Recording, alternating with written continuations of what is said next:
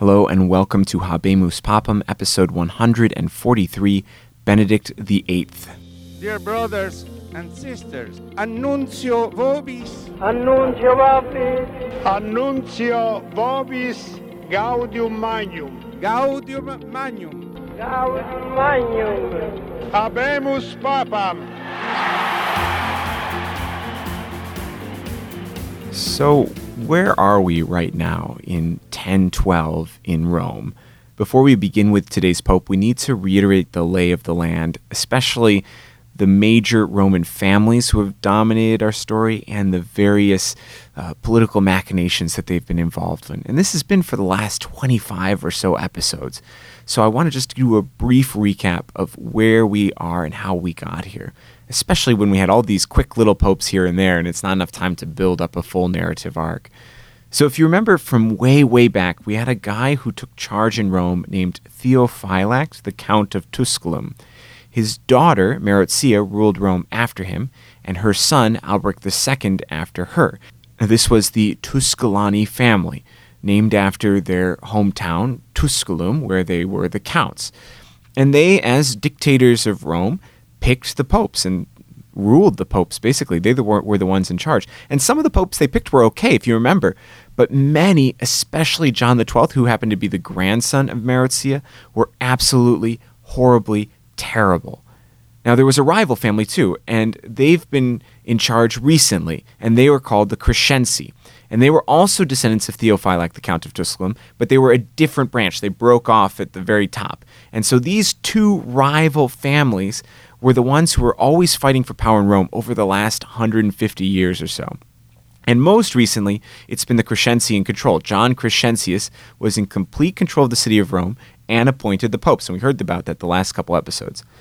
But these popes did not like being under his control. In fact, in most of these cases, that was true, even back with the Tusculani. And often their playbook to try and get out from underneath the hand of the dictator of Rome, whoever it was and whichever family it was to turn to an outside power who could come in and set things right. And most of the times, that was the German king or the Holy Roman Emperor, or they were sometimes the same person.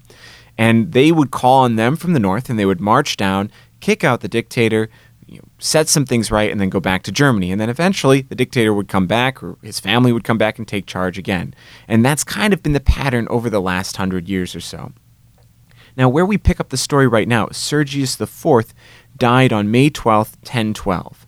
The Crescenzi family were still in charge, even though John Crescentius also died in early 1012, but their power was really waning. They did what the Crescenzi had always done, however. They appointed the Pope after the Pope dies. And this time, however, they were even more brazen in the past. Always in the past, there was this facade that the people or the cardinals had chosen the Pope, but really everyone knew who was strong-arming the Pope into their position.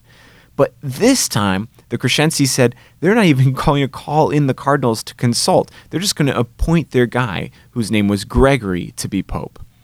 Well, this didn't go over well with the church and clergy of Rome.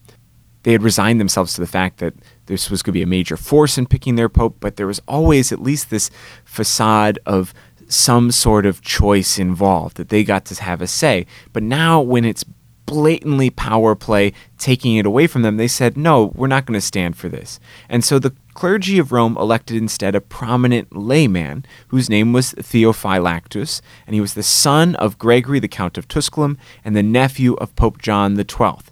Now, in the description to this podcast, there's going to be a link to the Tusculum family tree on Wikipedia, so you can get it all straight in your head. It has it all laid out so you can figure out how all these people are related to each other, and you can see just how many popes are in this family.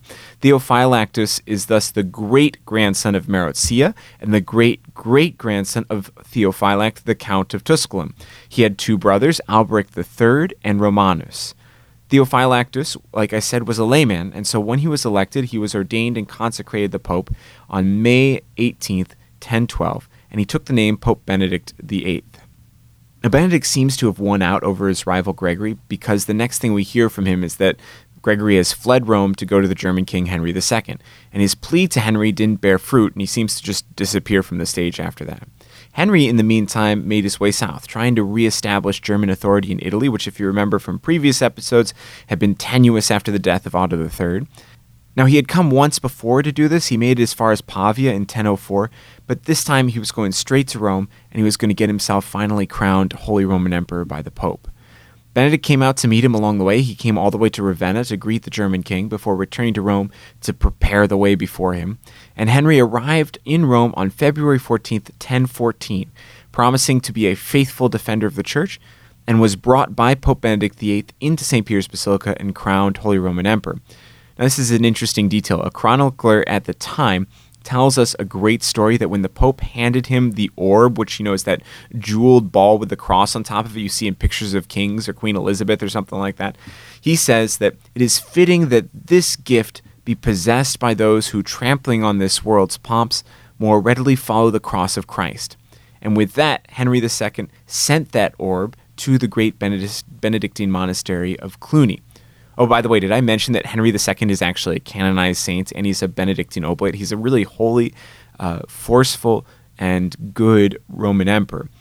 He's called Saint Henry the Exuberant in some places. So this is a kind of a beautiful symbol where he says, no, listen, worldly power doesn't belong to me. It belongs to those who spurn all things and follow Christ. Anyway, back to the story. Now, another cool thing happened in Rome. When Henry attended a solemn mass after he was crowned, he was surprised that when he was in Rome after the gospel, they didn't say the creed. We all say the creed every Sunday, and it seemed like at that point, most of Europe was saying the creed every Sunday too. Everywhere else did it. Why is Rome not doing it? And the priests of Rome replied that Rome had never fallen into heresy. It was the seat of Peter and Paul, after all.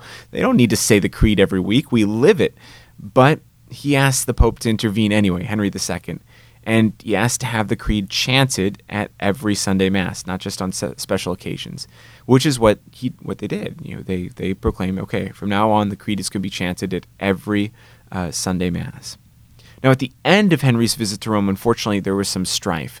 A group of rebel Italians allied with the Crescenzi attacked the Germans and fought a battle on the bridge over the Tiber, the Angel Bridge, leading past Castel San Angelo.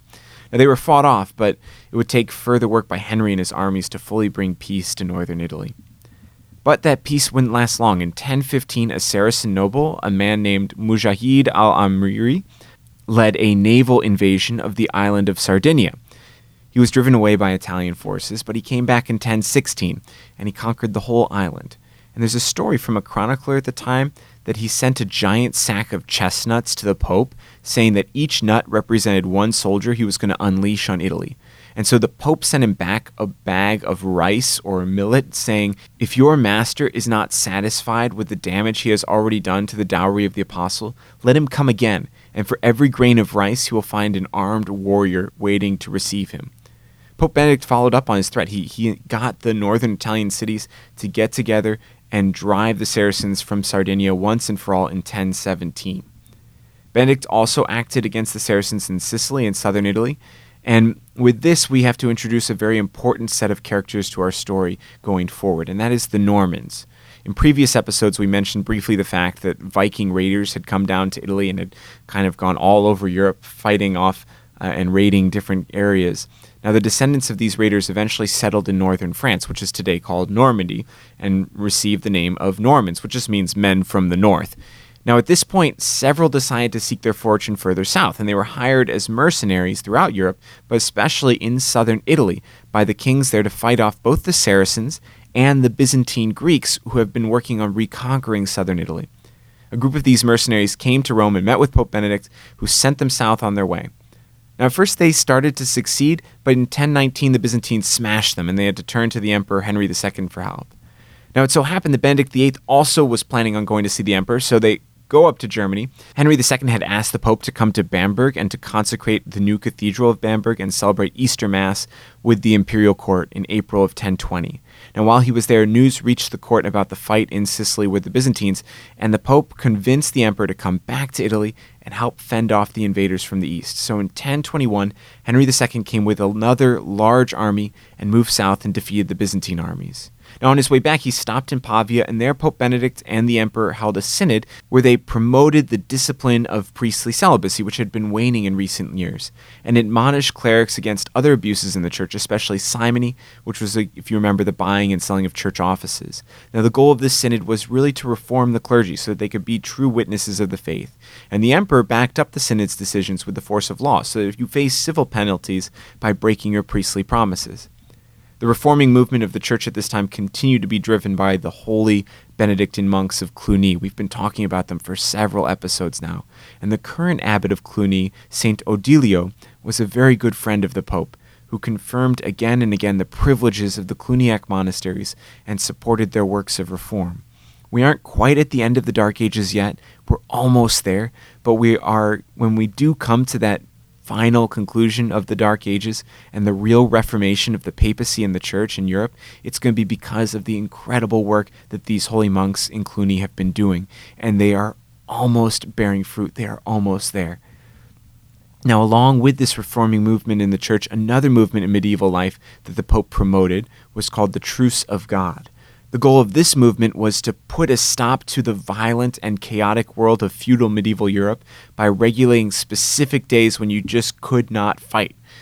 These days and locations were under the truce, and if you went there or you were out and about on that particular day, the knights vowed to respect the truce. Long ago, there were the days of the Pax Romana, when most of Europe was peaceful because of the authority of the Roman Emperor, but as that decayed, things became much, much more chaotic and much more violent because petty nobles and various knights would just fight against each other all the time. That's how things worked. In reaction to this, the peace movement grew up in the late 10th and early 11th centuries in southern France. It was promoted by local monks and church leaders and was especially supported by the common people who were fed up with violence and having to be wary of some army or this territory or this noble. It was a pretty good thing, and the Pope and the Emperor and the King of France, Robert the Pious, all wanted to capitalize on it.